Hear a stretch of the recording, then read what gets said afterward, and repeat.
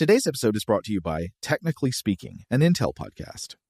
When you think about the future, what kind of technology do you envision? Whatever the future holds, artificial intelligence will undoubtedly be at the heart of it all.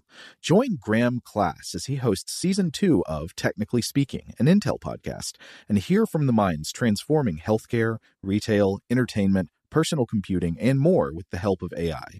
Tune in every other Tuesday and explore the latest technology that's changing our world today and creating a more accessible tomorrow. Listen to Technically Speaking, an Intel podcast on the iHeartRadio app, Apple Podcasts, or wherever you get your podcasts. What's up, this your boy Lil Duval, and check out my podcast, Conversations with Unc, on the Black Effect Podcast Network. Each and every Tuesday, Conversations with Unc podcast feature casuals and in-depth talk about ebbs and flows of life and the pursuit of happiness. Unlike my work on stage, I tap into a more serious and sensitive side to give life advice and simply offer words of encouragement, yet remind folks to never forget to laugh. Every Tuesday, listen to Conversations with Unc, hosted by Lil Duval on the Black Effect Podcast Network, iHeartRadio app, or wherever you get your podcasts. Presented by AT&T. Connecting changes everything. Okay, picture this. It's Friday afternoon when a thought hits you. I can spend another weekend doing the same old whatever, or I can hop into my all-new Hyundai Santa Fe and hit the road. With available H-Track all-wheel drive and 3-row seating, my whole family can head deep into the wild. Conquer the weekend in the all-new Hyundai Santa Fe. Visit HyundaiUSA.com or call 562-314-4603 for more details. Hyundai, there's joy in every journey. This episode is brought to you by Navy Federal Credit Union. At Navy Federal, it's been the mission to help the military community for over 90 years. And not just help them, but do everything to make sure they not only grow, but flourish. That's why Navy Federal Credit Union has all kinds of great savings and investment options like share certificates with sky-high rates. So don't hesitate. Start growing your finances today with a variety of savings and investment options. Navy Federal Credit Union. Our members are the mission. Savings products insured by NCUA. Investment products are not insured, not obligations of Navy Federal and may lose value. Hey, welcome to Weird House Cinema Rewind. This is Rob Lamb. And this is Joe McCormick, and it's, so it's Weird House Cinema Rewind. This is an older episode of Weird House Cinema. This is what, Italian Terminator ripoff movie that we did?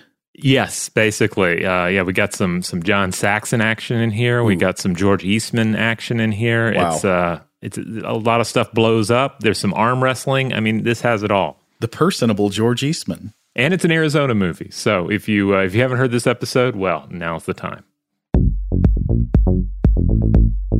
Welcome to Stuff to Blow Your Mind, a production of iHeartRadio.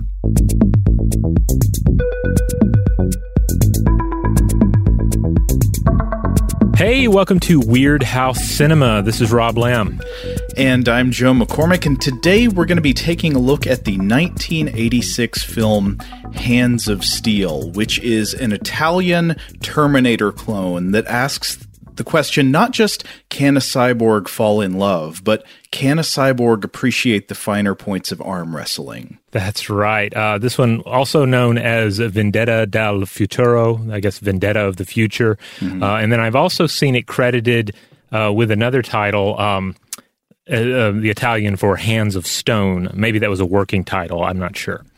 Mani di Pietra? Yeah. Yeah, why would it be Hands of Stone? This cyborg definitely does not have stone in him. He has metal in him. We see it up close.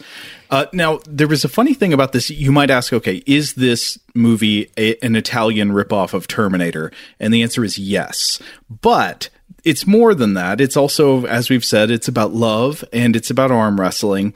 But I would say there's a strange quality this movie has, which is that it rips off movies that post-date it. So when I was watching, I was thinking it's not just a ripoff of Terminator, it's also, in a way, a ripoff of RoboCop, though RoboCop didn't come out until at least a year after this movie was made. And it's also kind of a ripoff of Universal Soldier, which didn't come out until several years after this was made. So actually, it's what's the word for that? It's almost kind of a mystical concept of like the idea that predates the thing from which it is derived.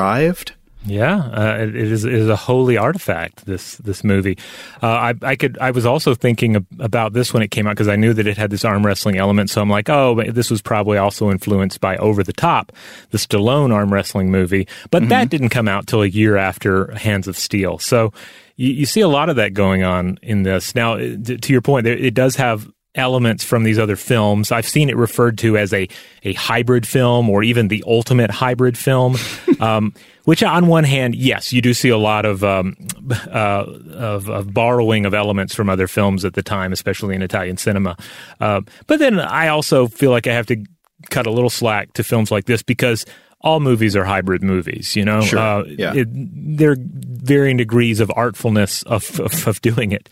But a lot of films came out influenced by Terminator. Not all of them were great, but this one is not bad. I mean, I enjoyed it from start to finish. It has some weird choices in it, and it's shot almost exclusively in Arizona. Little known fact, the state motto of Arizona, the cyborg state. Yeah. Also, one of the things about this one is a lot of the posters for it and box art would advertise that our hero in this is 30% human, 70% robot, and 100% lethal. He says that in the movie. Remember when there's like the reveal scene? It's a tender sort of love scene. Remember when Linda is like, "What are you?" And he's like, "I'm 30% human and 70% robot." He doesn't say the lethal part, but but he's like got it down to the percentages. Yeah, I mean, he knows. He knows. Is that by weight or by volume? I guess by volume. That's the way I interpret it. I was thinking like different limbs and organs missing, right? Though we never get a clear picture. I don't know. There's some flashes of schematics and whatnot, but I don't think they really contain that much information on this premise. I guess now that we've said the 30% human, 70% robot, that's sort of already the elevator pitch from the movie, right? Like, what else is there to say except, well, he's an assassin, right? When is this movie set? It's set in the future of 1997, so a little over a decade into the future now, our past.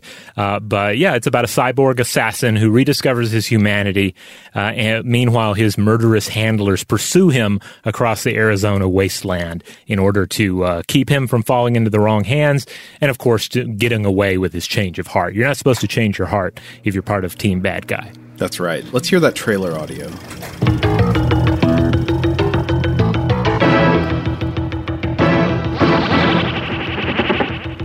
Proceed with mission as directed, and don't let there be any mistakes. Neutralize. Neutralize. No! Just follow my orders. We won't fail. 70% of my body has been bionically reconstructed.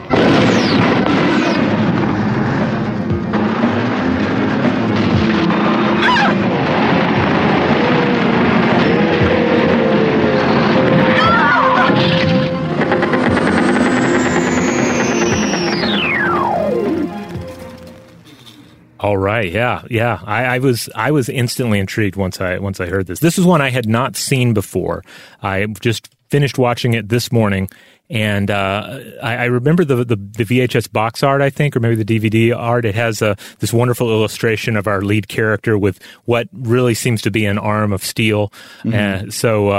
It's a sci-fi extravaganza. So if you watch the credits for this movie, they name the director as somebody named Martin Dolman. Now, Martin Dolman is not a real person. That is the pseudonym, the nom de...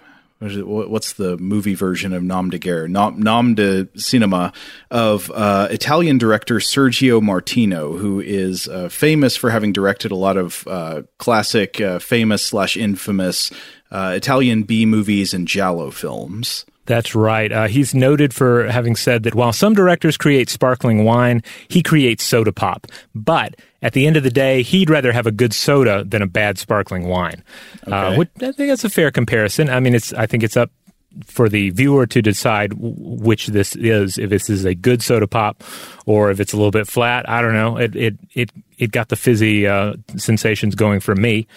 But Martino, he's directed all sorts of pictures. He has 66 credits on IMDb up through 2012, and they include spaghetti westerns, comedies, various genre pictures, and of course this one is a sci-fi action flick. I would actually say that this movie is a room temperature can of Schweppes ginger ale, which is not necessarily a bad thing. I mean, it looks like it's made from all natural ingredients, though. I don't know if there's any high fructose corn syrup in here. This feels like it's just got sugar cane. Okay. One picture from Sergio Martino that is near and dear to my heart is Screamers from 1979, which we might in the future come back and look at in greater detail. I own this one on Blu-ray. I've talked about it a little bit on the show before. It was originally titled Island of the Fishmen, but then it was released by Roger Corman in the U.S. with this new title and a new opening sequence featuring Cameron Mitchell. And I think the new opening sequence was actually directed by Jim Wynorski of Chopping Mall fame. But it's a wonderful film about fish people and treasure and explorers, in which a human being does not turn inside out, despite that being the promise on the poster art and the VHS box art for Screamers when I was a kid. Oh, I think that was the context in which it originally came up. It was like we were talking about movies where the poster or the box and the title give you absolutely the wrong idea about what's in the film, like not even close. Yeah. So Screamers, as promoted by Corman and Company, just seemed like it was going to be a body horror nightmare that I wanted no part of as a child and would be reluctant to engage in even as an adult. But really, it's just a wonderful Fishman film, and Martino directed it. Martino also directed a number of Giallo movies. If you're not very familiar with Giallo movies, this is a term that's sort of a loose designation for an Italian subgenre of like murder mystery type movies that are that in a way predate the emergence of the slasher genre in America, where there would be like a knife wielding killer and a number of characters who would get murdered one by one while some characters try to figure out what the identity of the killer is. And usually the identity is revealed at the end and it's some kind of bizarre twist, like, oh my God, I couldn't believe it was that person. And so Martino has a number of movies like this. One of the ones that stands out in my memory is a weird one called All the Colors of the Dark from 1972. I love the title. I've not seen it. It's been a while, but if I recall, it's the story of a woman who, I think she's supposed to be Italian, but living in Great Britain, and she ends up believing she is pursued by the members of a satanic cult, but I think there's a twist ending. Okay. Now, in terms of the writing on Arms of Steel, Martino has story credit, but he shares screenplay credit here with 5 other people. I'm not going to list them all, but they were individually involved in such films as Zombie, 1990, The Bronx Warriors, Missing in Action, Argo Man, The Fantastic Superman, and Devilfish. I think I've seen all of those. One of the writers is named Elizabeth Parker Jr., which, much like Martin Dolman, is actually an anglicized pseudonym, this time for Elisa Briganti, who wrote a bunch of well-known Italian B-movies. I think she wrote Fulci's movie Zombie and a number of gross-out movies of that ilk. All right. As far as the cast goes here, we're gonna get to our hero, to our cyborg, but I want to start with the uber villain of this picture, the character Francis Turner, because he was played by John Saxon, who lived 1936 through 2020. I think when you told me this, I was like, oh, John Saxon, then it can't be bad. Yeah, he is a legendary American actor, mostly appeared in B-movies, or a lot of B-movies and genre pictures. In this, he's the mastermind who hired the cyborg assassin and then has issues with his job performance. He's very much a corporate suit villain for the most part in this. You could call this movie a deadly game of cat and mouse that ultimately boils down to a performance review. Yes. Yeah. So John Saxon is weird because he's one of those actors who mostly did bad movies, but I do just always kind of perk up when he shows up in a film. I mean, he is in some great movies too. He's in Enter the Dragon. Oh yeah, yeah. He's which is, of course, is fantastic. That's a classic. He's in Nightmare on Elm Street. So he's in some A-list films as well. But if you scroll through his all the B movies he did, you will come across a number of, I've never heard of that. Yeah, like just to name a few, in addition to the ones you just mentioned, he was in 1974's Black Christmas. He was in Battle Beyond the Stars, Prisoners of the Lost Universe, Beverly Hills Cop 3, Wes Craven's New Nightmare. I actually like that one. From Dusk Till Dawn, Dario Argento's Tenebrae, the Antonio Margheriti horror film Cannibal Apocalypse. That's one that I think he's the star of that one. I haven't actually gotten around to seeing that one, but it's infamous. He was in 2 episodes of Night Gallery. And he was also in another Martino film, The Scorpion with Two Tails from 1982. But I agree with you. Even no matter what the movie is, when Saxon shows up, I get kind of excited about his presence. Like he's a dependable actor. He was never a bad actor. But it's like he's kind of like B-movie royalty. It's like that Dick Miller factor when he shows up. I wouldn't put Saxon, for me, quite on the same level as Dick Miller, because at least Dick Miller is always funny. You can feel true. that Dick Miller, I think, brings comedy to roles that wouldn't be funny on the page. If you just like read the character's lines, it's not a comedic performance. It can just be like a straightforward minor bit part where he plays a shop owner or something, but somehow in his delivery, Dick Miller always makes the character funny. Yeah, whereas Saxon, it's more just knowing that it's Saxon and knowing that he was in all these films and that he fought alongside Bruce Lee. He's just a legend of this caliber of picture. All right, let's get to our hero then. Okay. This is Paco, how do you say his last name? Paco Quirak. Yeah. This character was played by Daniel Green, who was born in 1960 and is still out there working.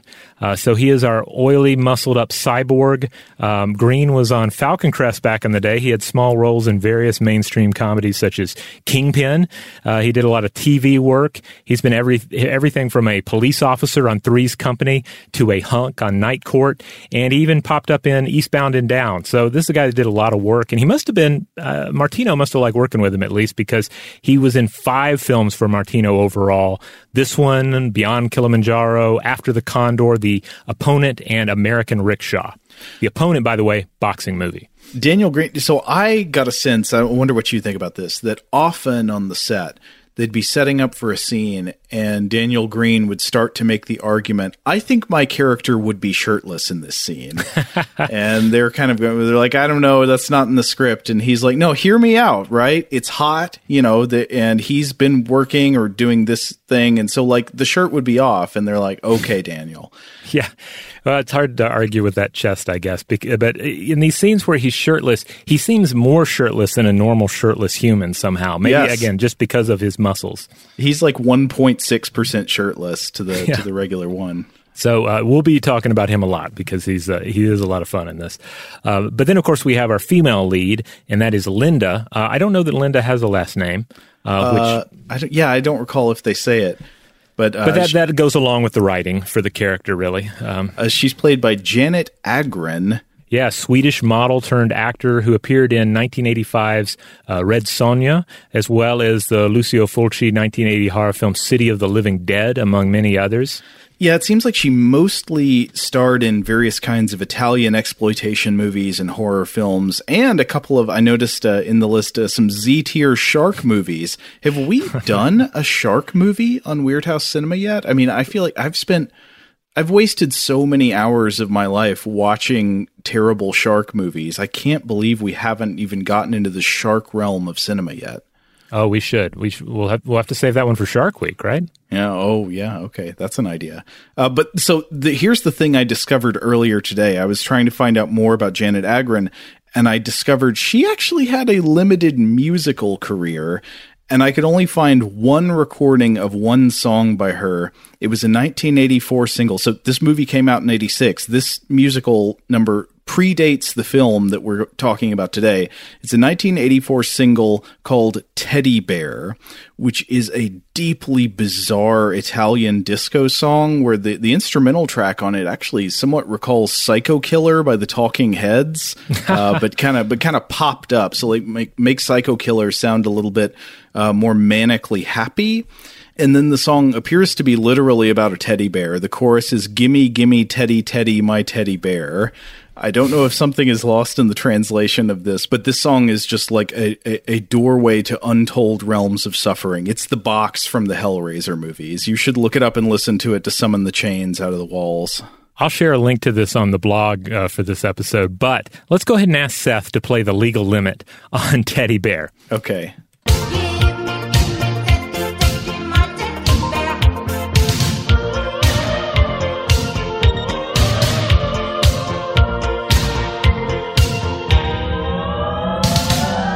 See, you want more, don't you? Do you? Okay. Keep listening. You'll get to where you'll be up for that second listen. I think I ended up listening to it twice. Pleasure and pain, indivisible. All right, let's go ahead and talk about the character Peter Howell in this, played by Claudio Casanelli. And this gets a bit tragic, but it's necessary to discuss because he's one of our main sub-villains. He lived 1938 through 1985. He played Zeus in the Lou Ferrigno Hercules movie, The Adventure of Hercules, which I remember seeing as a kid, and that's another very muscly movie. But Casanelli sadly died during the production of this film in a helicopter crash in Arizona. I think for this reason, his character is largely absent from the final showdown. And there's another character played by Roberto Bisacco that basically fills in his role, or his character fills in the villain role in the early parts of the film. So ultimately the finished product shows the sign of them having to write and film around the fact that one of their lead actors died during the filming of the motion picture. Oh, wow. That is sad. And that now explains things about the plot that did not make sense to me before. There is a strange sort of like trade out of characters at multiple points. Yeah, so he's good in it, as is Roberto Bisacco, who basically plays a similar character. But yeah, it was kind of weird to watch it, knowing that was going to occur, especially when we get to the scenes with the helicopters, with the bridge, because what apparently happened was the chopper clipped the bridge, and then the chopper plummeted 400 feet into the Colorado River. Oh, wow.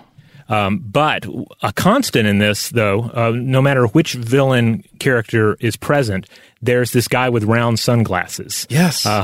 And I'm not sure who this character is or who plays him. I spent a lot of time looking at the IMDb list for this movie, and it seemed impossibly short for the number of humans that are actually in the film. It's possibly this guy, Andrea Coppola, but I'm not sure. I don't even recall if we learned this character's name. He's just the henchman with sunglasses who's there in every scene with the bad guys. Yeah, so he has a lot of screen time for an actor that I couldn't quite pinpoint. Now a sub-villain of note in this film is the character Raul Morales, who's what would you call him? A trucker? A mean trucker? He is a bad trucker. This movie has a number of bad truckers in it, and some good truckers. I mean, it runs the gamut of trucker morality. You get a real stand-up trucker who shows up in the ending sequence. But some of the truckers we meet early on are aggressive, loutish, no-good dudes, and George Eastman plays Raul, the leader of the bad truckers. Yes, George Eastman. Speaking of like a treasured trading card of somebody you spot, or at least I spot in a film, and instantly am hooked. This is Big George Eastman. This is a guy that pops up in a number of B to Z films from Italy from this time period. Have you seen George Eastman in a film before, or was this your first time, Joe? Oh, I know I have, but I don't remember which one. Well, you know what? I bet I've probably seen him in at least parts of movies that I've never watched the whole thing of. Like, I know I've watched part of Anthropophagus, but did not complete it. Oh, okay. Well, we'll get to that one in a second. I completed it. It was a journey. But so Eastman is always memorable because he's one of those character actors that has just such a distinctive look. He has this physicality and just a knack for playing crazy. It's like any kind of crazy. He doesn't always play crazy over the top characters, but when he does, he's memorable. And he's an interesting character. He was born Luigi Montefiore. He's sometimes credited under that name, sometimes credited as various other names. But the name George Eastman shall be the one written forever in B-movie lore. And it's easy to see why he got a lot of work, first in spaghetti westerns and then in various genre pictures. Because in his prime, this man was a little over 6'6", and I've seen him promoted as being 6'9", which makes me think 6'6" is probably accurate. Because you tend to bill your big men as being even bigger than they are. He is a big dude. I think he's even like the lead guy in this movie, Daniel Green, is he's a very large guy, but Eastman is taller than him, I think. Yeah, he seems to tower over everybody in the film. He was lean but muscular, and he often spouted this impressive beard. So he's one of these guys you see some pictures of him, and you go like, okay, he's handsome, sure. But then you see these images where he's like really making crazy eyes, or he's grinning with he's got this enormous, like perfect grin, but it's just a little too wide. Like it's the grin of Satan. So he's always a lot of fun. Sometimes he plays non-villains, but he tends to excel at playing dirtbags, warlords, monsters, and he's played some notable examples of all of those. For example, he was in Enzo G. Castorelli's 1983 post-apocalyptic film Warriors of the Wasteland, playing the post-apocalyptic leader 1. He was, again, in the Joe D'Amato low-budget monster/slasher film Anthropophagus from 1980 and Absurd from 81. So in these movies, he plays essentially the same character, an insane killer with a mutant healing factor. They're very low budget, only loosely connected. In the first one, he's this grotesque cannibal monster named Klaus Wortman, who's kind of what was the character in Dante's Inferno who goes mad because he had to eat his family? Oh, well, I can't remember which one it is, but it's Ugolino and Ruggieri. They're together in the very lowest layer of hell, those who, like, betrayed kin, I think, or something, or betrayed people. It was, like, the worst kind of betrayal, as imagined by Dante. And they're, like, frozen in ice together right at the bottom of hell before you get to Satan himself. And it's Count Ugolino and Archbishop Ruggieri, I think, and one of them is just gnawing on the other one's head like it's a ham. Yeah, so it's that energy without any of that, depth. But it's like, I think he's supposed to have been a guy in his family who were shipwrecked on this Greek island, and then he had to eat them, and it drove him mad. And so now he's just a cannibal wild man who kills and eats anybody who shows up to vacation there. He dies at the end, and the memorable scene is that he's disemboweled, and then he pulls out some of his own intestines and starts chewing on them. So it's a notoriously grisly scene, and otherwise a kind of, I guess, slow film, but it's one of those where, kind of like Texas Chainsaw Massacre, where the film quality is such that everything feels slightly more real because it feels like you're watching like documentary footage or something. Yeah. Eastman, I would say, generally exists at the nexus of a lot of really gross movies. Yeah. They did a sequel, again titled Absurd, and apparently the story on this was like they're like, okay, we made money off of this first one. It was actually a hit, so we're going to do a sequel. And Eastman was like, I don't know. And they're like, and then Joe D'Amato's like, here's the script, and Eastman's like, yeesh. So Eastman rewrites it. And it's essentially a Halloween clone, but it has some memorable scenes in it, and his character in that is named Mikos, and it's a little more pronounced that he has some sort of mutant healing factor. But in that one, he doesn't have any makeup. It's just straight Eastman crazy face, which I think is one of the appeals of character actors like Eastman, because in a film that can't really afford any kind of special makeup or special makeup effects, Eastman's face is the special effect, you know? Mm-hmm. Oh, yeah. I know what you mean. He was also in 1990, The Bronx Warriors, 2019, After the Fall of New York, Blast Fighter, Rabid Dogs. He was in the 1987 Barbarian Twins movie, The Barbarians, that I haven't seen yet, but I know you purchased for us, Joe. Oh, that's right. I forgot I had that. Well, that came on like a double feature disc that I got with some other B movie. I've forgotten now. I'll have to go check in a bit. But yeah, I love my leather diaper barbarian movies, and this appears to be a 2-diaper affair. So one thing that I love is that Joe Eastman is in all of this just righteous garbage, and yet a number of Sunday school classes may have glimpsed Eastman when they watched Richard Gere as King David in 1985's movie King David. This is the one that had Gere, and then Also had Edward Woodward in it as King Saul. But in it, of course, it's a King David movie, so you're going to encounter at least some flashbacks of David and Goliath. Who's Goliath? It's George Eastman. Oh, okay. Yeah, that makes sense. Now, Eastman worked a lot with Joe D'Amato. They created some just really trashy films with each other. But not only as an actor for Eastman, but also as a writer.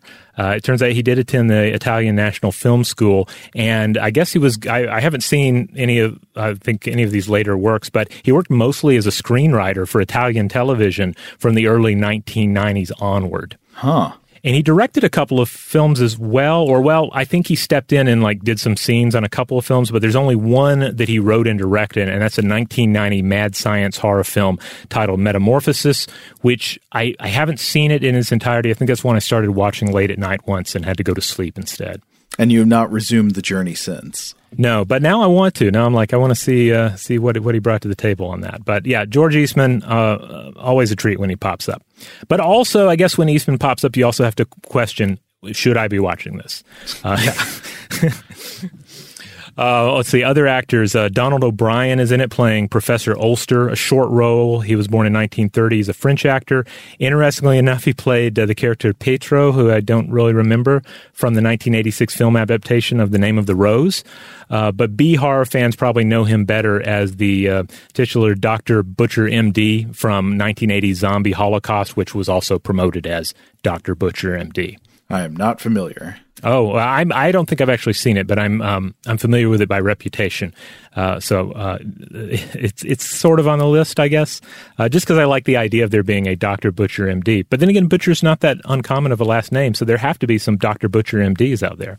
So we know that George Eastman plays the bad trucker in the movie, but there's also a trucker who turns out to be a good trucker, and that is the arm wrestling champion Blanco. Yeah, Blanco seems to be the regional arm wrestling champ, played by a guy named Darwin Swalve, who lived 1946 through 1999, American Broadway actor who played a heavy in a number of notable films because he's just kind of like this big bulldog of a guy. Mm-hmm. He was in Police Academy 6, Heartbreak Ridge, Summer School, Cry Wilderness, which is a terrible Bigfoot movie. Mm-hmm. But he played a wrestler in Barton Fink. Oh, did he play Wallace Beery in that?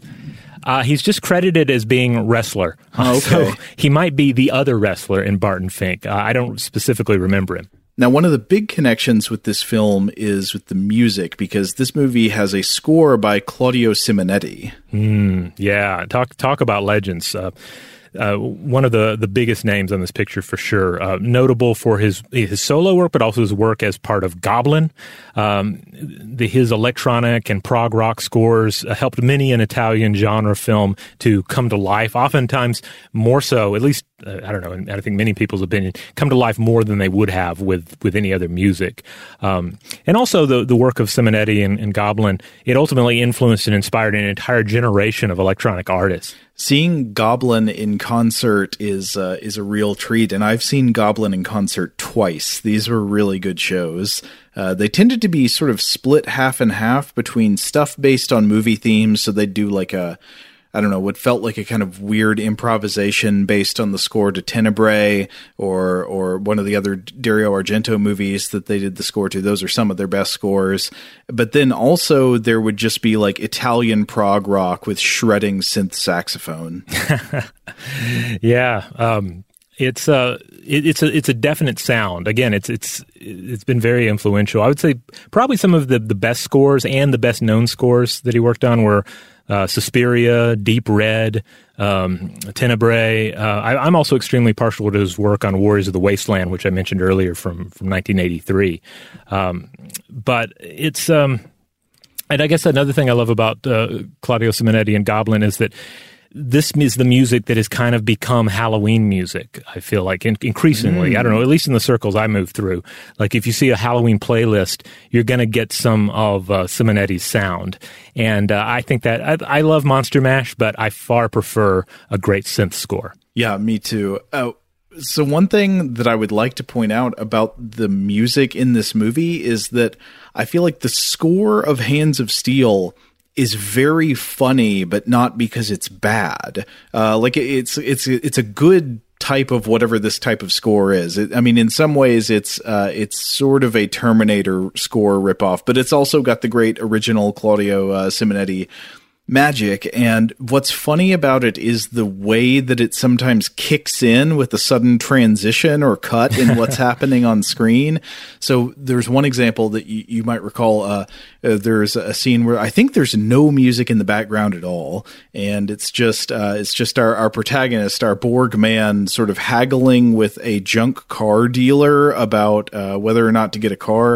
And it's a slow moving scene. They're just talking about like, oh yeah, I'll give you that car for I'll give it to you for $200 extra. And he's like, deal. Okay.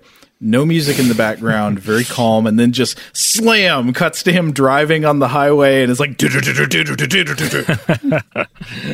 yeah, I love it. Well, let's go ahead and see if we can get Seth to give us the legal limit on one of the tracks from this soundtrack. This is the track titled "Atomic Arm."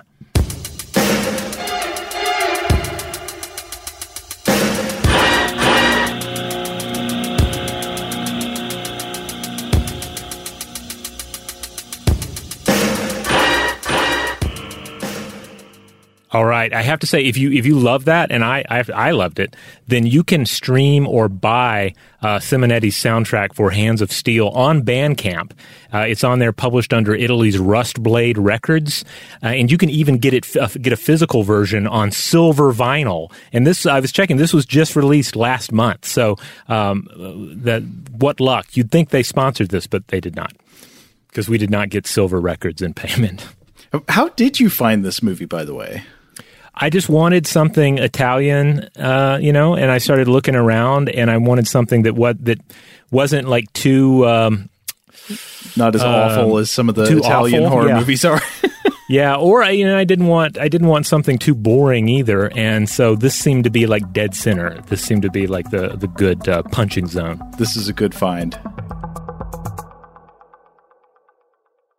Shout out to Astapro for sponsoring this episode and providing us with free samples. Rob, as the local host with allergies here, they sent you some of their nasal spray to treat your allergies. What was your experience like? Yeah, that's right. I always wrestle with the pollen a bit when it rolls in during the spring, so they sent me the little nasal spray. I tried out the product, and yeah, it sure did help me get on top of my symptoms for the day. And it's so fast acting, it was already kicking in before I left the house. Astapro is a first-of-its-kind nasal allergy spray. It's the fastest 24-hour over-the-counter allergy spray. It starts working in 30 minutes, while other allergy sprays take hours. Astapro is the first and only 24-hour steroid-free allergy spray. Astapro delivers full prescription-strength indoor and outdoor allergy relief from nasal congestion, runny and itchy nose, and sneezing. Get fast-acting nasal allergy symptom relief with Astapro. Go to astaproallergy.com for a discount so you can get Astapro and go today. ASTEPRO allergy.com. Astapro and go. Use as directed for relief of nasal congestion, runny nose, sneezing, and itchy nose due to allergies. Today's episode is brought to you by eBay. eBay Motors is here for the ride. Remember when you first saw the potential? And then, through some elbow grease, fresh installs, and a whole lot of love, you transformed 100,000 miles and a body full of rust into a drive that's all your own. Look to your left. Look to your right. It's official. No one's got a ride like this. There's nothing else that sounds like, feels like, or looks like the set of wheels in your garage. With over 122 million parts, you can make sure your number one ride or die stays running smoothly, so there's no limit to how far you can take it. Brake kits, turbochargers, engines, exhaust kits, roof racks, LED headlights, bumpers, whatever your baby needs, eBay Motors has it. And with eBay Guaranteed Fit, it's guaranteed to fit your ride the first time, every time, or your money back. Plus, at these prices, well, you're burning rubber, not cash. Keep your ride or die alive at ebaymotors.com. Eligible items only. Exclusions apply. Today I'm going to give you some straightforward advice on how to deal with naughty kids. How about instead of timeouts, time-ins? Time for you to start paying some bills. I'm JB Smoove, and that was a full episode of my new podcast, Straightforward, inspired by guaranteed straightforward pricing from AT&T Fiber. get what you want without the complicated. AT&T Fiber, live like a gigillionaire. Available wherever you get your podcast. Limited availability in select areas. Visit AT&T.com/hypergig for details. Today's episode is brought to you by Technically Speaking, an Intel podcast. When you think about the future, what kind of technology do you envision? Whatever the future holds, artificial intelligence will undoubtedly be at the heart of it all. Join Graham Class as he hosts Season 2 of Technically Speaking, an Intel podcast from Ruby Studio in partnership with Intel. Explore the future of technology that's rapidly evolving our world today with the help of AI. There's still so much work and research needed to fully understand the power and potential of AI, and Intel is at the forefront of implementing AI in revolutionary technology that's changing the world we live in for the better. In each episode, Graham interviews the minds transforming medicine and healthcare, retail, entertainment, personal computing, and more while pioneering new uses for AI in these spaces. Tune in every other Tuesday and explore the latest technology that's changing our world today and creating a more accessible tomorrow. Listen to Technically Speaking, an Intel podcast on the iHeartRadio app, Apple Podcasts, or wherever you get your podcasts.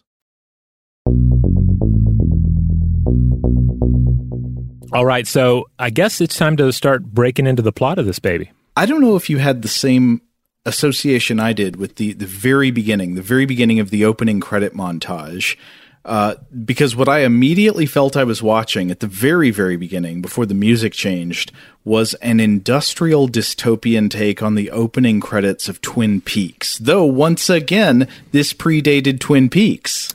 No, I didn't get the Twin Peaks note so much, but yeah, it starts setting the stage for some sort of near future dystopia, some Hell City in the background. But we don't really go into Hell City so much because most of this seems to take place either on the outskirts of Hell City or more specifically out in Arizona. Yeah, it's only Hell City for a few minutes at the beginning. But no, I'm going to hammer, like, if you watch it again at the very beginning, there's this dreamy, almost Angelo Badalamenti type music, sort of floating along over shots of drab urban alleyways flooded with fog and oil refineries just belching smoke and flames into the atmosphere.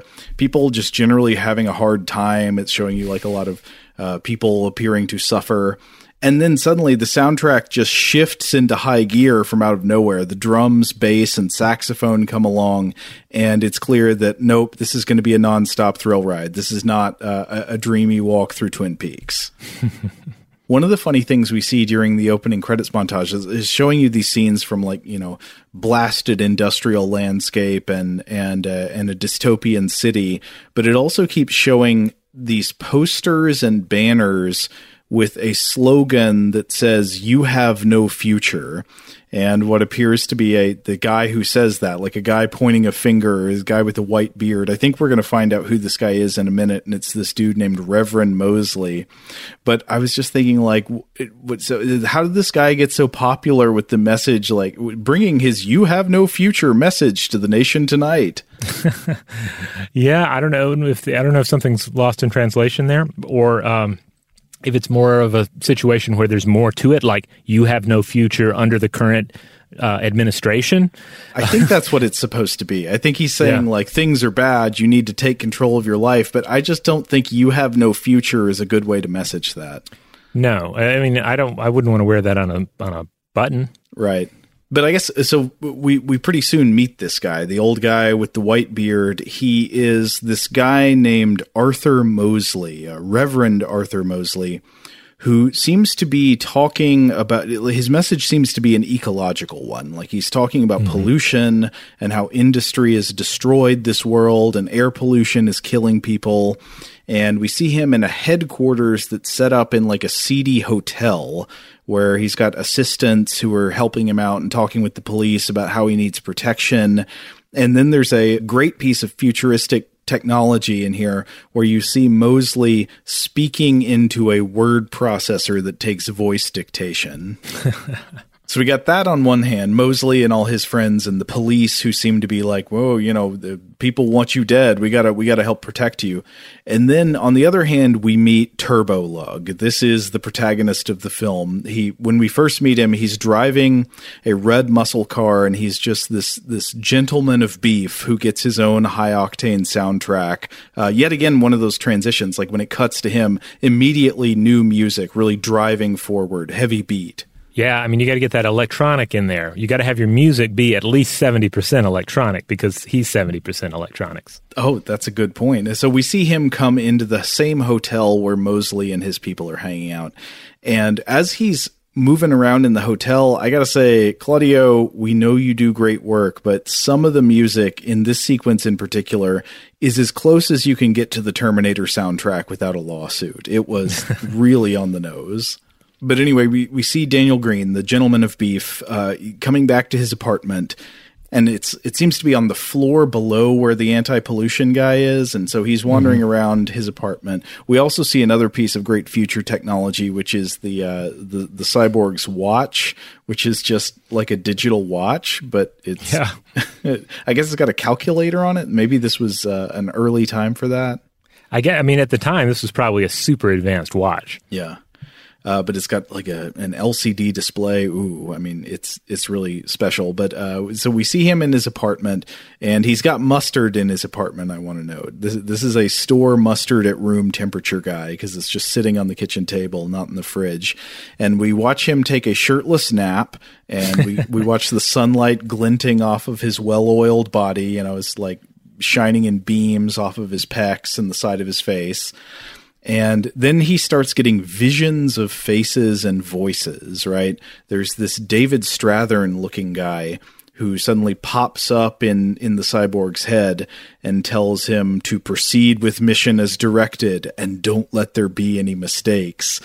And this part I found very funny because we see the beefy guy begin to obey the messages. Like he leaves his apartment and he's got these cold, dead eyes as he's walking up the stairs. But then you also kind of hear the David Strathern looking guy, his voice in the background still talking, but it's quieter, saying like neutralize. Did I say neutralize? Neutralize. That's part of the problem. You need to be really firm with these instructions. But so he goes up and he does an attack on Mosley's headquarters, right? He kicks in the door and he's clearly there on a deadly mission. Yeah, and he takes out like a security guy or an assistant, an aide, with one of the most ridiculous martial arts maneuvers I have ever seen. It is such a weird attack that if you haven't seen it, I have to explain it to you. So if you were to cross your arms on your chest like you've been mummified, and then you're to lash outward so that your arms close like a pair of scissors, presumably around the victim's head, but do so that you are smacking them with the backs of both hands. It's a double backhand. Yeah, but it's so weird because this can't possibly work. Like, I'm not a martial artist, again, I should stress. But this doesn't seem like it would be effective even if you had cyborg arms of steel. It's just, I just can't imagine how this would help generate any kind of force or even that much surprise. Why do you need surprise? You're a cyborg with arms of steel. Oh, who made you the expert on cyborg martial arts? What I would just like to point out is that he kills this dude with the arm crossing dance move that Elizabeth Berkley does in Showgirls. Yeah, it is like that. I mean, there are some like pro wrestling and even martial arts moves that have like a double arm attack. Like I guess one of the most famous ones would be the double ear slap rather. Okay. Where you you slap the ears with both hands at the same time. Sure. And there's like a worked version of that as well. There's also the dreaded Mongolian chop, which is like doing two twin karate chops to like the side of the neck or the shoulders at the same time. And those make sense. They have impact to them, and you can also say, well, they're especially with the Mongolian chop, it's a little theatrical and maybe surprising to an opponent.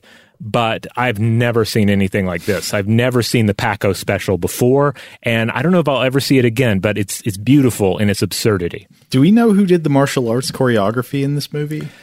I don't We know. should I mean, have looked that up. We should. Maybe I'll look that up after the fact, and if it's interesting, I'll report back. But it's not like the fight choreography is bad in this. There's some fun stuff, especially later in the picture, which we'll get to in a bit. It's just that this was creative to a degree that is just unbelievable. Like, I applaud it, though, because he could have just punched them and we wouldn't be talking about it. He did this ridiculous thing, and it made the film more joyful. No, of course. So he does that move to the assistant, and then he moves on into the next room, and his target is in the next room. His target is the old guy with the beard, Arthur Mosley. And I believe Arthur Mosley is supposed to be blind, right? So he doesn't recognize what he looks like, but he just senses his presence, and he says, "You've come here to kill me, haven't you? But you'll never kill the work I have begun. Well, go ahead and do it." And so Daniel Green starts hearing the voice in his head again saying, "Neutralize, neutralize." And then I swear what it looks like happens next is that he kicks him in the groin to death. Yeah, and the old man's like, "Oh!" Yeah. And that's it. But yeah, you don't see him make any contact with him. You have like a point of view from the old man of him attacking. So when I watched it, I'm like, I guess he kicked him in the groin, which is a weird choice, especially, I mean, maybe it's in line with someone who does that weird hand choppy thing from the previous scene. I don't know. Now, the movie makes clear later on that this is not what happens. It's supposed to be that he just punched him really fast in a way that's like not humanly possible, but that's not what it looks like at all. Right. Yeah. So it's weird to watch for sure. But so Cyberlug escapes out the window, he escapes into the sewer, and then it's not really a sewer, it's just like a hallway under the street with a gauntlet of eternally sparking high-voltage cables on each side. And at some point, I think the police look down there and they're like, no human being could get through here. That's a clue. And then we see him escape in a futuristic car, which is just some 80s car with extra stuff glued to the back of it. It's got some pipes and bars on the hatch. Yeah, I mean, if you can't afford the full free jack, this is the way to go. Yeah. And then there's one sequence I really loved, which is like he drives into a forest. It's this pine forest that has a sign in front of it that says, "Warning, acid rain ahead." Yeah, I love this. I love this part as well because it brings back headlines from that time period about acid rain, and then the idea. It's some nice world building. This is a world that's ravaged by pollution that Mosley's trying to fight, and our hero has to drive through a bunch of acid rain. Sadly, when he gets to the other side, we don't have like that cartoon moment where the car has been just melted away to nothingness. No, but it is smoking, right? You do see it coming through. At one point, he's driving through it, and it's dripping through the ceiling of the into the cabin, and it's like burning the seat next to him. But he's fine, I guess. Wonder why it could be. It's almost as if he's not destructible by the normal means of harming a man. So anyway, yeah, the acid rain, and I love also the idea that acid rain would be a constant localized hazard in this world. Right. So it's not like there are clouds that float around and could rain down acid in multiple places. It's just like, hey, here's one area where the road goes under acid rain, and you can put a sign there. It's very folkloric, right? It's like the haunted woods or something. Yes. Humbaba's 7 acid terrors. He takes them off one at a time and rains them down on the car.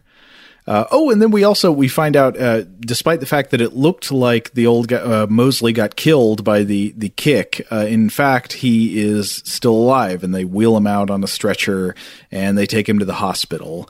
And then we get to meet the bad guys. We go into the belly of the beast. We're in some kind of evil bunker where we see the indoctrination voice guy, Mr. Neutralize, and he is hanging out with round sunglasses guy who we mentioned earlier. And they're trying to figure out what went wrong with the assassination. Why was Mosley not killed like he was supposed to be? And so they start looking up digital files on the Cyberlug, and we find out Neutralize guy is called Cooper. And I love these screens they pull up. I attached a couple of shots I took of these screens, Rob. One is just a picture of Daniel Green's face, and it says negative characteristics, none. But we also learn things about him. We learn that his real name is Paco Querac, that he's from Page, Arizona, that his instructor was this guy Cooper, who's the Mr. Neutralize, the guy talking in his head. That he was trained for 13 months at Fort Bragg. He was tested on August 12th, And then I think they couldn't fit the rest of the screens they'd already cycled through into this summary screen. So it was supposed to say like efficiency, maximum, lethality, maximum, negative characteristics, none. But instead they just shortened that to efficiency characteristics, none. This is not good design, folks. People will be able to pause the movie in the future. Yes. Now, Page, Arizona, that is worth noting because it was filmed. A lot of it was filmed in Page, Arizona. So if we have any listeners out there who have been to Page, Arizona or live in Page, Arizona, are you listening to the show in Page, Arizona right now? Let us know.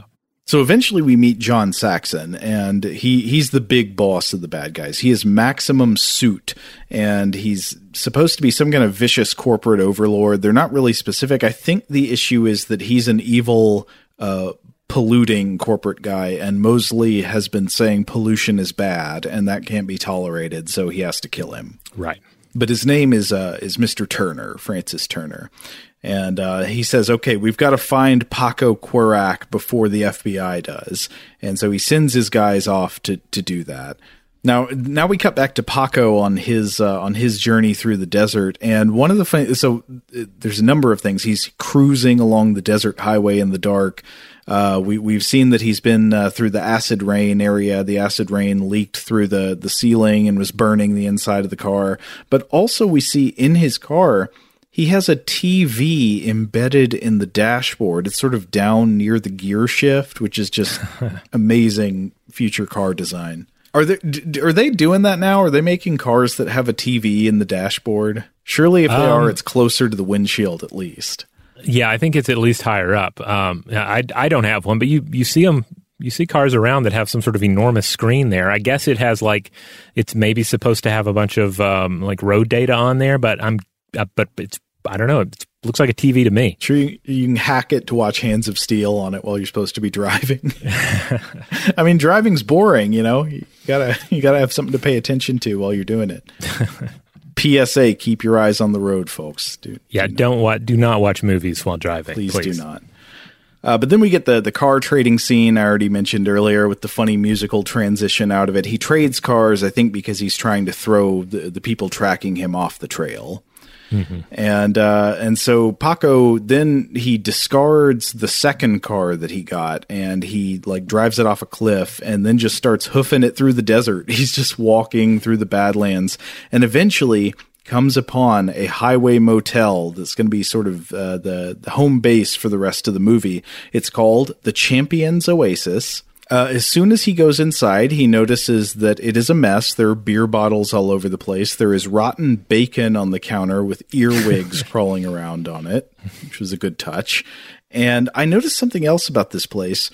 It's similar to the interiors in Terry Gilliam's dystopian movie Brazil in that there are just ducts everywhere, snaking from wall to ceiling in every direction for no apparent reason. Though I think in Brazil, there's supposed to be some satirical value to that set choice. In a way, it symbolizes that this is a society that is extremely complicated, but nobody knows how anything works or why anything is happening the way it is.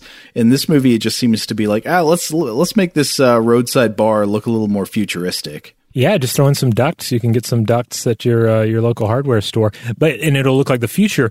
And the thing is, this is accurate because it kind of foretells the office design choice that would become fashionable in the decades to follow, where instead of having the white tiles covering up your ductwork, you have exposed ductwork. Ooh, yeah. So you can just which I mean I like. I've been in a couple of offices now that have that design, and it is kind of neat to stare up and wonder, okay, I see how all the air conditioning connects. I see some weird keys and knobs and whatnot, and that are, I guess, supposed to be accessed by professionals. So, in a way, this design is accurate. Champions Oasis has original brickwork. Yeah. No, it actually doesn't, though. It's all wood paneling. What do you call that? Really thin wood paneling that goes over the walls. Oh, yeah, it does look like wood paneling. It does look just authentically gross. Yeah. They found an actual gross bar and they just threw up some ducts and started shooting. Oh, another thing, I took a screen capture of this because I noticed on the inside of the door leading into the Champions Oasis, is Garfield. It's just a poster of Garfield. It says, "Have a nice day." So Garfield exists in this film's reality canon. I like that.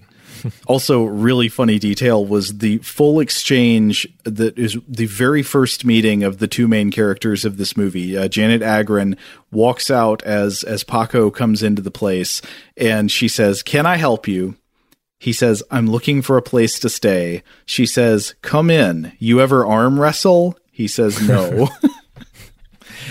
Well, because we find out that is what this community lives for. Uh-huh. They are all about the arm wrestling. It's the only institution, aside from drinking, that is holding everyone together. That's right. This humble desert motel is a sort of an innocent oasis of arm wrestling in this otherwise messed up world.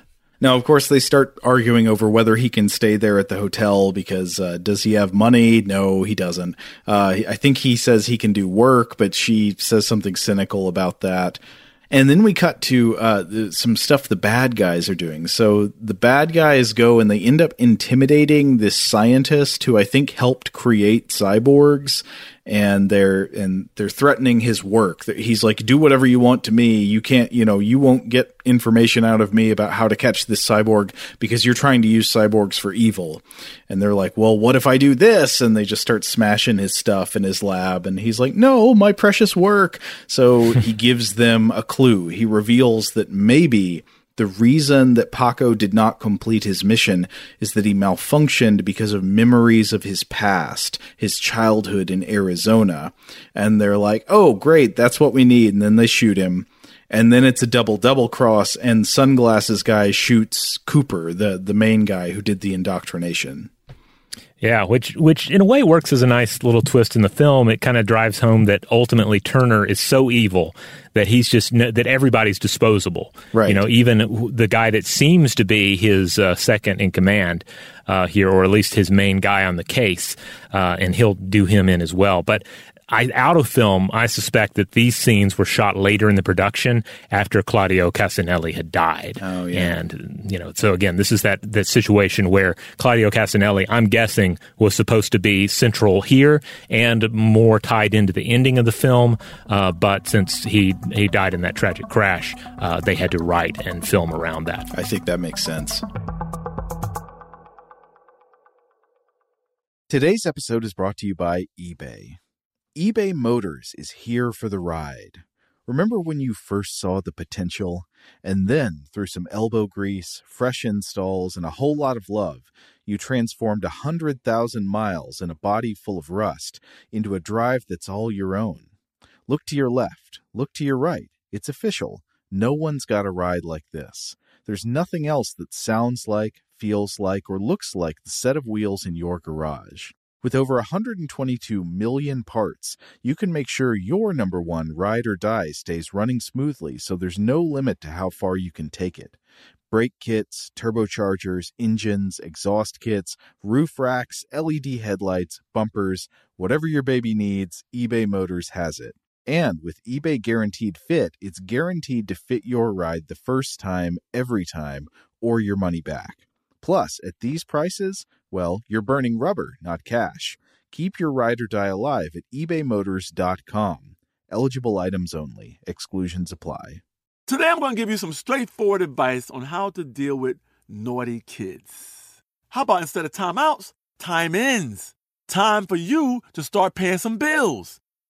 I'm JB Smoove, and that was a full episode of my new podcast, Straightforward, inspired by guaranteed straightforward pricing from AT&T Fiber. Get what you want without the complicated. AT&T Fiber, live like a gigillionaire. Available wherever you get your podcast. Limited availability in select areas. Visit AT&T.com/hypergig for details. Today's episode is brought to you by Technically Speaking, an Intel podcast. When you think about the future, what kind of technology do you envision? Whatever the future holds, artificial intelligence will undoubtedly be at the heart of it all. Join Graham Class as he hosts Season 2 of Technically Speaking, an Intel podcast from Ruby Studio in partnership with Intel. Explore the future of technology that's rapidly evolving our world today with the help of AI. There's still so much work and research needed to fully understand the power and potential of AI, and Intel is at the forefront of implementing AI in revolutionary technology that's changing the world we live in for the better. In each episode, Graham interviews the minds transforming medicine and healthcare, retail, entertainment, personal computing, and more while pioneering new uses for AI in these spaces. Tune in every other Tuesday and explore the latest technology that's changing our world today and creating a more accessible tomorrow. Listen to Technically Speaking, an Intel podcast on the iHeartRadio app, Apple Podcasts, or wherever you get your podcasts. Okay, picture this. It's Friday afternoon when a thought hits you. I can waste another weekend doing the same old whatever, or I can conquer it. I can hop into my all-new Hyundai Santa Fe and hit the road. Any road. The steeper, the better. Because my all-new Santa Fe is available with H-Track all-wheel drive, so I can hit the trail without a worry in the world. Heck, with 3 rows and best-in-class rear cargo space, I can pack the whole family in with all our gear. We've got available dual wireless charging for our phones, so we'll never lose touch with civilization, and we won't lose touch with the primordial power of Mother Earth. So which is it?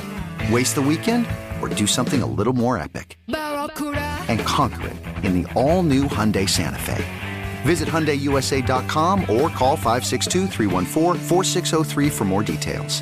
Hyundai, there's joy in every journey.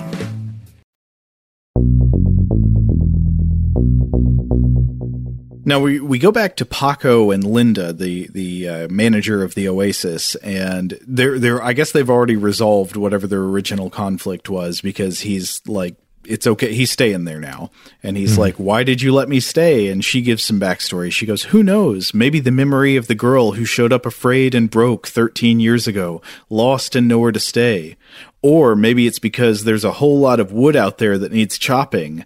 And I guess the implication is, look, this guy's got big muscly arms. He can be put to good use chopping wood. And he brings up the question, do people still use wood? I didn't know people still used wood. And she says, yes, especially since the ecological movement led by Reverend Mosley. And I'm very confused here. So it seems that the anti-pollution guy is causing people to burn more wood. Yeah, it does seem weird. I guess they were burning worse things than wood.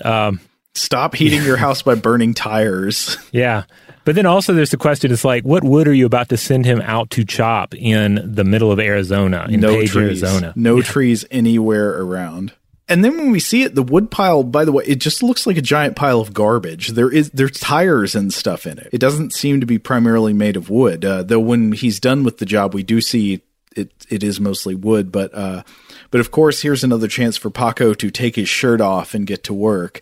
Yeah. And later we see that he finishes a whole week's work in a single day. So it's like Hercules in the stables, you know? Ah, it is. Yeah. And Janet is astonished. She's like, wow, what a man. And then we also get John Saxon meeting with Sunglasses Guy, and they talk about this Euro hitman that they're going to hire, who John Saxon says is infallible, they tell me. I think his name is supposed to be Peter Howell, but it always sounded like Peter Hollow, and this is Claudio Casanelli. Yes, this is him. Then there are some scenes. There's a whole B-plot about these agents at the FBI and scientists trying to figure out what was the weapon that was used to attack Mosley. So they're like asking him about what it was. He's like, it was small but very hard, and they don't know what that could be. And they've got like a computer simulation that I think scanned his wound so they can determine what type of object made it. Yeah, it's weird. Yeah, that he hit him with something small but very hard. Mm-hmm. And of course, we were going to find out increasingly that what happened was that he had these flashes of his past, and that he pulled the killing blow. He didn't like put his full might into it. So I'm like, did he punch him with like just a thumb or something? Oh, like, yeah, maybe. What accounts for this? Well, anyway, you knew we were going to get to some arm wrestling eventually. So the first of a couple of arm wrestling sequences is coming up.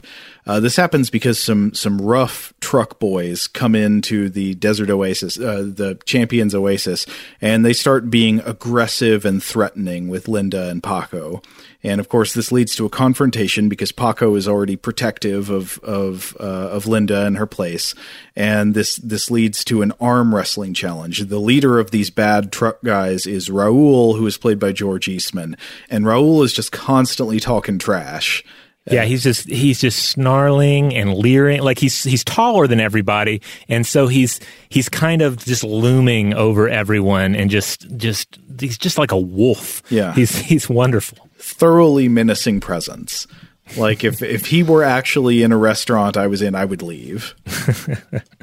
Yeah, he has some pretty fun lines too. There's one part where he says, "Anyone know this piece of rat dirt?" So it leads to an arm wrestling challenge that he like insults Paco, and then Paco's like, "I'll show you what cyborgs are made of." And so they all start making bets on who's going to win the arm wrestling. They say Raul's going to wipe the floor with this bum, but Linda bets $1,000 on Paco to win. And of course, Paco does win, right? Because I don't know. It seems kind of not fair actually that he's like a machine and George Eastman is just a human, but I don't know. Maybe since George Eastman's like provoked him into it, it's not cheating.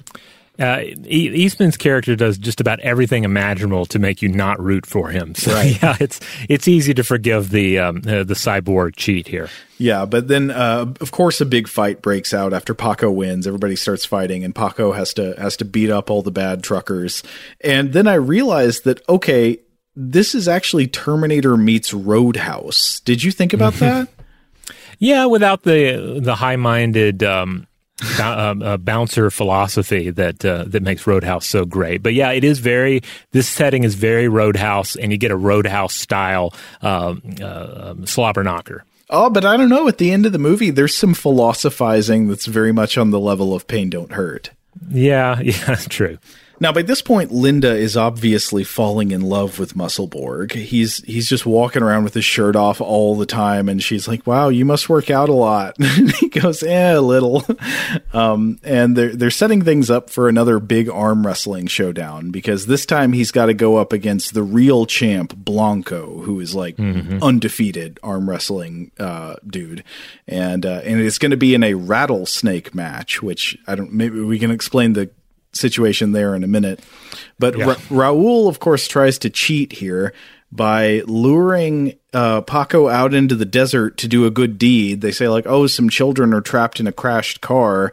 And then Paco goes down to try to rescue them, but it's a trap by Raul and his buddy. And they drag him on a tow truck and beat him up and leave him for dead in the desert. But he, of course, is a muscle cyborg, and so he survives and escapes and makes it back in time for the big match. Yeah, despite having been beaten with metal pipes and left for dead in the desert, he shows up. Like Raul is already boasting. He's like, "Oh, I guess you're a beefy man. He's too chicken to show," and then he shows, and we get this fabulous arm wrestling scene between Paco and Blanco, and it's just so. It is over the top. It's more over the top than I imagine anything in the movie over the top, because again, rattlesnakes are involved. It's a rattlesnake match, and they have this mechanism. They have like these little enclosures for rattlesnakes, like see-through plastic or plexiglass or something on either side, and then there's like a cuff, a locking cuff. So if you force your opponent's hand all the way down, their wrist will be locked in this cuff. And that will also open the cage for the rattlesnake, and the rattlesnake will come out and bite you, it will bite your opponent. So it's not just as simple as like there's a basket of rattlesnakes on either side. No, there's like this whole elaborate mechanism. They put a lot of thought into making the best possible high stakes rattlesnake arm wrestling competition. Which of the 5 writers dreamed this up?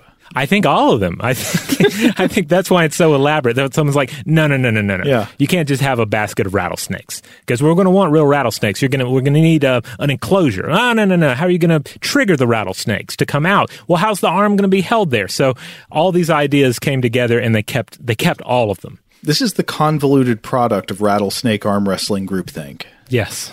But it's a terrific scene. I mean, I love a good arm wrestling sequence, and you see them in like in a lot of films. Like there's one in The Fly.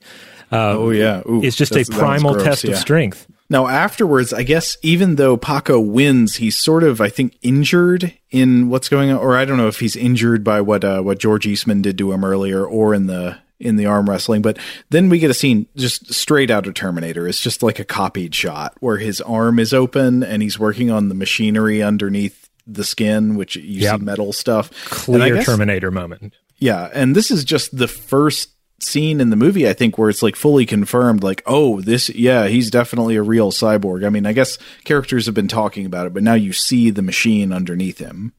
Oh, another important note about the big Rattlesnake arm wrestling event is that he wins. He gets Blanco's wrist into the cuff. The snake comes out to bite Blanco, but then at the last second, our cyborg hero comes in with a karate chop and cuts the head off of the rattlesnake. Saves Blanco.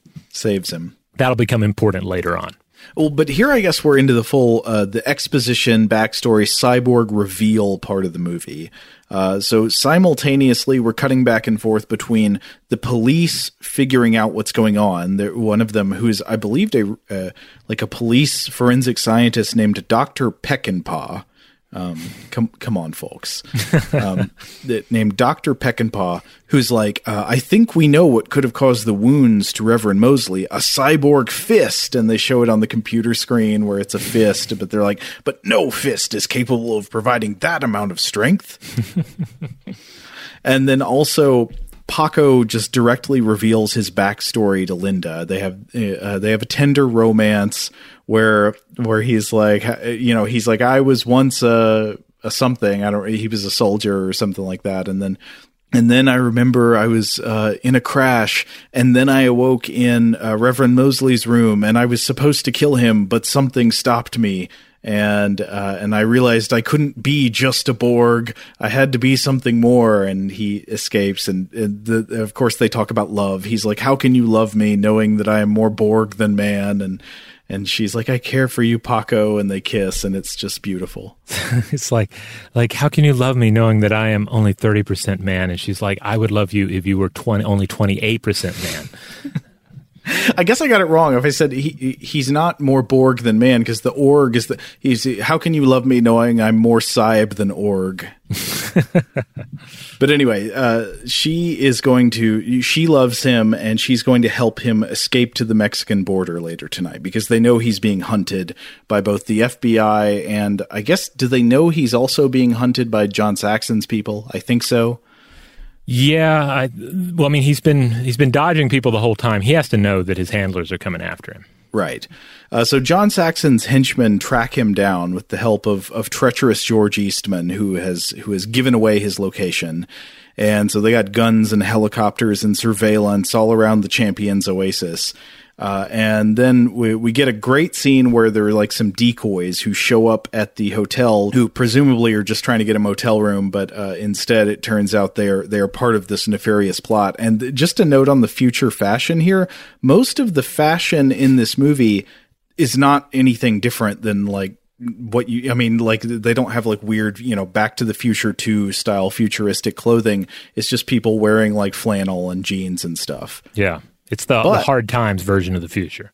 For some reason, this one couple who shows up on a motorcycle, they are like Back to the Future 2 style stuff. Like, so one is wearing football pads as a vest, and the other is wearing see-through plastic shorts, like just wearing like 2 Ziploc bags for pants. And the great thing about the female here that's wearing the Ziploc bags for pants is it's quickly revealed it's a trap, and she is a killer cyborg as well. It is cyborg versus cyborg, and this fight scene's pretty great. Yeah, it's not that long, but it's in a tight spot. It's in this hotel room. We quickly see that she's shot, but then she's up again. She's got cyborg damage. She's got killer cyborg nails. There's a fun bit of fight choreography, and it ends with him he ends up putting the rival cyborg in a full Nelson, and then going from a full Nelson to a full head rip, just twist the head off, and we get that wonderful moment that you see in so many of these films of this caliber, where the head falls onto the floor, and then you have that effect where someone has like a false floor around their neck, so you get that shot of the decapitated head talking. It's Ian Holm in Alien. Yeah. Except the head is going, "They will destroy you." Yeah, that's pretty much the voice. Yeah. Oh, yeah, and also I love how when she first announces she first starts trying to kill him, she's got like these killer metal nails that she's stabbing him with, and she says, "I am the perfect cyborg, and I have been sent here to kill a traitor." Which, it sounds like she's taken it too personal. I thought cyborgs were just supposed to do their mission, but she does not sound like she is dispassionately executing programming. She's taking it personal. She's like really mad at this guy. Well, I think one of the things to keep in mind is that it's early days with cyborgs as they reveal more later in the picture. And he's the best. He is even though he's flawed, even though his humanity is leaching back in, like he's the best. So even though he's very cold at the beginning, I guess this other cyborg who's still like the second best cyborg, the best thing you could possibly send in to try and kill him. She's not perfect. She's clearly got too much human emotion wrapped up in this whole killing the opposition thing. Right. His profile says negative characteristics, none. Hers says negative characteristics, taking it too personal. Exactly. But from here, it basically just goes on into a very long action chase sequence that's got John Saxon's dudes chasing and shooting after Linda and Buddy Borg. They are being pursued mercilessly by the Saxonites. And and there's a great part where while they're running around from trying to escape them, Blanco shows up, the other, the arm wrestling champ, and he shows up. He's a really stand-up guy. He just like drives a truck in to help them get away. Yeah, he ends up giving his life to save our hero in this film. So that's pretty good. Yeah. Meanwhile, you've got Sunglasses Guy, and then ultimately, I think Saxon gets in on this too, using shotguns to fire rockets. Like they take a rocket grenade, rocket propel grenade or something, and like stick it in the front of the shotgun, and then use the shotgun to fire it. Yes. Which ultimately it looks good. I'm just, the part of me was wondering like that just looks like you stuck like a Nerf in the shotgun. But on the other hand, it looks good. I still bought it completely in film. Now, when Blanco gets blown up, you think that Linda has also been killed, but then it turns out that she survived. And so Musselborg is very upset because he had discovered what love was, but now the one person he loved is dead. And so he goes into a rage, and these soldiers are coming after him. They come after him. He like goes into this old factory. It's like some underground stuff, and they come after him with a laser. And he kills all of the soldiers who were coming after him. And then John Saxon comes in after him personally, which, yeah, that really seems like something that this corporate jerk would do. I'm going to physically, personally go in there to shoot at the guy I'm trying to get. But he picks up the laser and is trying to shoot Paco, but Paco, of course, bests him, and then he grabs John Saxon, and he's like holding him by the neck, and he says, "You thought you could own me by controlling my brain, but what people like you don't realize is that you don't own a man until you control his heart." And then he literally pulls out John Saxon's heart. Yeah, it's a quality kill. Yeah, it seems like there are some other ones too. He's doing a lot of head crushing against the minions before he finally gets to John Saxon. But yeah, then he finishes John Saxon off with a heart rip. Oh, and then we get the reveal Linda is alive, and it's a very love conquers all type ending. She's like, he's in the factory running around with a gun outside shooting at the police, like just in a rage. He's in a violent downward spiral because he thinks Linda has been killed, but then she reveals that she's alive, and she comes in to talk him down. And he's like, "They won't let me live." And she's like, "Yes, they will." She says, quote, "They know that you were normal before you ended up in that laboratory." And she says, "And you saved the best part of you, the soul." Yeah. The soul managed to bleed its way back into the whole cyborg equation and turn to the evil scheme on its head. But then I would say, so it is mostly a love conquers all ending, except in the very last few seconds, it suddenly gets kind of ambiguous, and I don't know what to make of it. So Paco peels back part of his head and reveals something underneath there. I couldn't tell quite what it was. It's like some piece of metal in his head is glinting, and he's like, "But is it a soul?" And then she's like, "Oh!" And then it just cuts to music. And also this some text on the screen that says, "It was a day in our near future. The era of the cyborg had begun." The tense in this sentence is really confusing, but and it also feels a little bit like Poochie died on returning to his home planet, right? Yeah, where it just kind of comes out of nowhere. But I liked it nonetheless. So, like, did they get to go off and like have a nice peaceful life together after this? Sure. Why not? Oh, okay. I mean, maybe it was Utah. Don't placate me. But no, I like to imagine that they settled in Arizona. They maybe right there in Page, Arizona, and lived happily ever after. Mosley brings about better environmental policies for the world.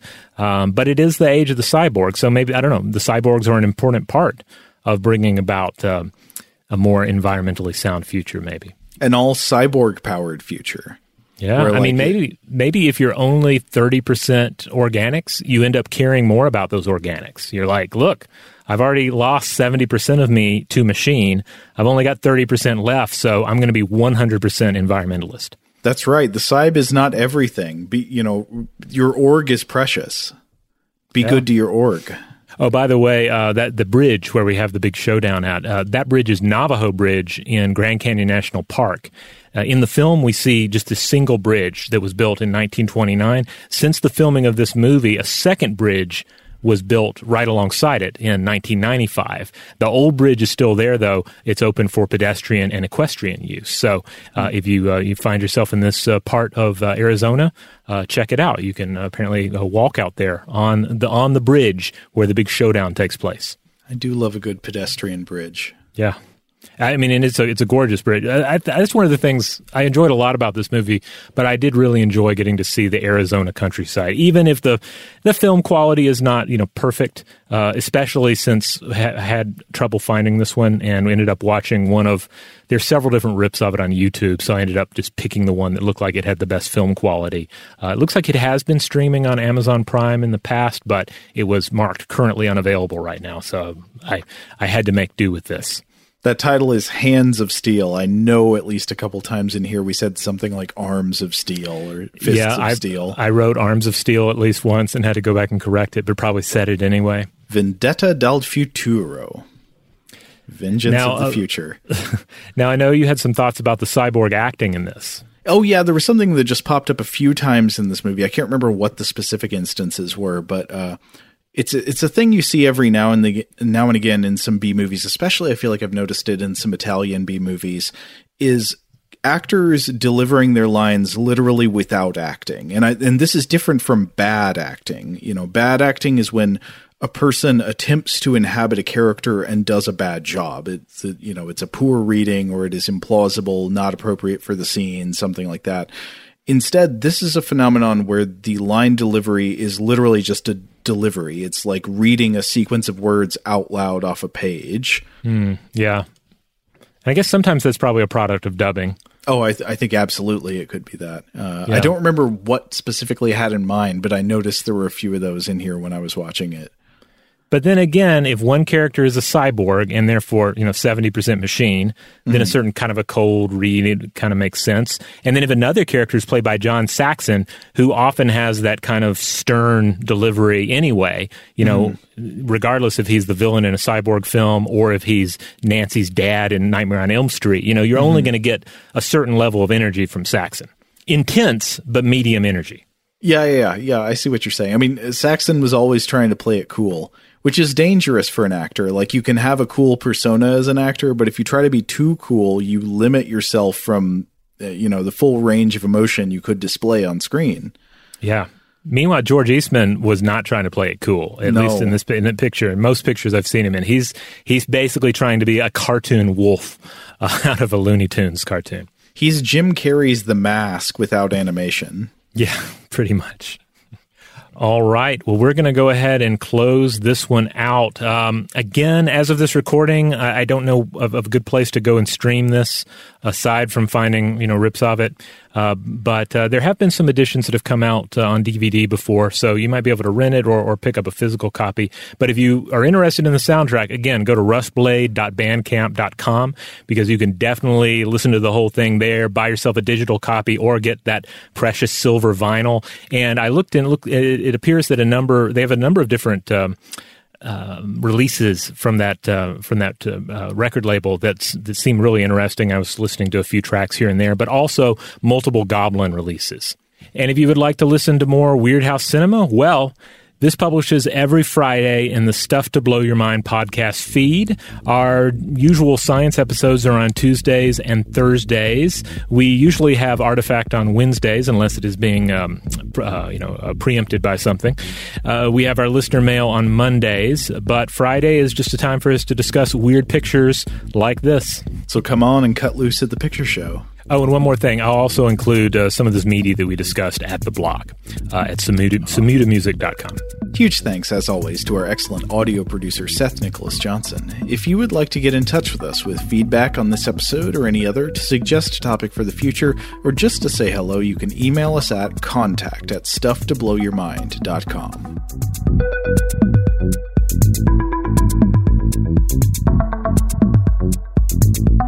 Stuff to Blow Your Mind is a production of iHeartRadio. For more podcasts from iHeartRadio, visit the iHeartRadio app, Apple Podcasts, or wherever you listen to your favorite shows. Today's episode is brought to you by Visible. The future of wireless is here, and it's transparent.